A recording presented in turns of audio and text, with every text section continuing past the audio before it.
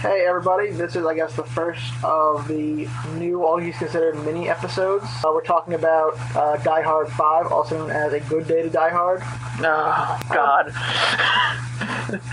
Someone almost that I was seeing the movie with almost didn't see it when he saw that on the movie poster. Because he's like, do you know what their tagline is? Yippee-ki-yay, Mother Russia.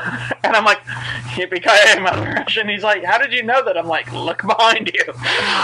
And he's like, that's it, we're not going in. It wasn't bad as an action movie, is sort of where I come from with this one. I'll stand by it, but it didn't have a lot of the things I expect from my Die Hard movie. I entirely agree with that statement.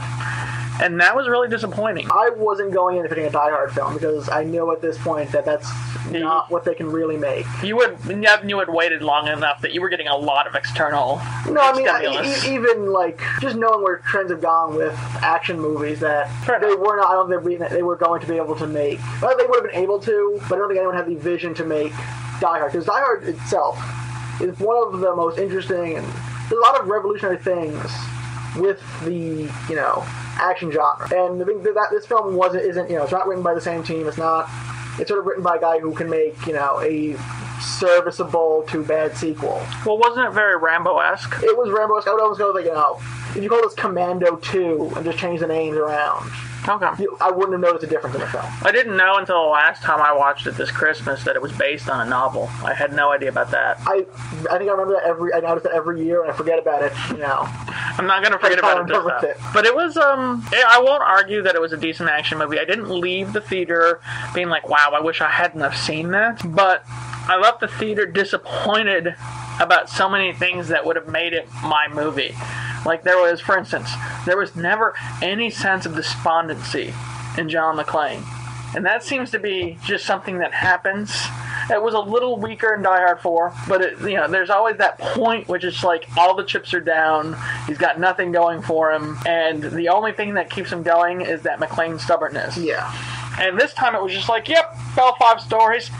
What are you, a sissy? Get up. They say they're stubborn, but they never actually are stubborn. His son, I thought, was a good cast. The son acts like Bruce Willis, and I think that's entirely what they're going for with Jai Courtney. Well, do you think that they're going to try with Jai Courtney? Like Die Hard 6 without John McClane? I know John McClane Jr.? I know they want to keep the series going, and that's why they did this film with a John McClane Jr. character as the sidekick, sort of flip the roles next film and then cameo in 7, and then have, by 8, not have Bruce Willis around. Which I stand could be fine if they find someone, to use your word, with the vision to make a new Die Hard movie. But this wasn't it. This is like a standard 80s action movie, and not even like the best 80s action movie to come out in 2013.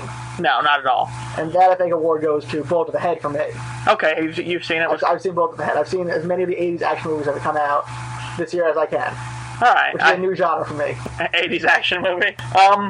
Okay, so I could see that, but Jai Courtney was good. It was interesting to have his daughter cameo. It was almost like they were saying goodbye to Bruce Willis with that, look, Bruce Willis, he's home, and his children love him again, and everyone's hugging. Goodbye, Bruce. Clearly, what's the point of this whole series, then? If there are people like John McClane. Exactly. And it was a decent action movie, but I just didn't feel it. There was no investment. Like, they just kind of jumped into it. The first 15 minutes was boring as all hell.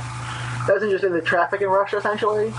Traffic in Russia, his coming there, and the whole idea with all this Russian government stuff in the beginning with people I didn't understand and didn't know how they played, and really didn't figure out till decently into the movie. About halfway through, you figure out what's going on with the Russian stuff. So, yeah, I mean, it was a little hard to get into, but once I got into it, it was a good action movie, but it wasn't Die Hard. The action's fun, high-quality action. Yeah, it was good, and it wasn't quite as CGI'd as the trailer led you to believe. Yeah, there was some, but it wasn't, nothing I think was too egregious. Yeah, in the trailer, it looked really horrible. Well, that brings up another thing. I think this is a great example of films that the trailer wrote. Like, any good, one-liner was put in that trailer. Yeah. The plot was put in that trailer. You knew, if we didn't know that John McClane Jr. was a spy in this film, how much better I think that would have improved the film. It would have been a lot better. I didn't, now that you say it, you did really know that coming into the movie from the trailer, and not knowing it would have made it, there would have actually been some suspense. Suspense of he's killing that guy in the first scene. Right. Oh shit, Jonathan Son's a bad guy?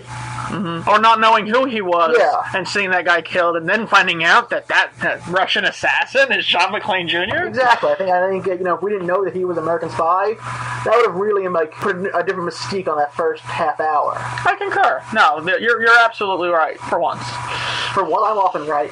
This is rare that we agree that I'm right. But no, I hadn't thought about it that way. I'd seen your comment, and I had disagreed at the time, but now that you're actually wording it into things that the trailer did impact, I'm like, no, that absolutely would have been better. And in any case, my final ruling on this short blurb of a podcast is that Live Free and Die Hard? Good Day to Die Hard. Live Free was the fourth one. Die Hard the fourth. A Good Day to Die Hard was not a Die Hard movie, but it's a decent action movie. See it when it comes out on DVD.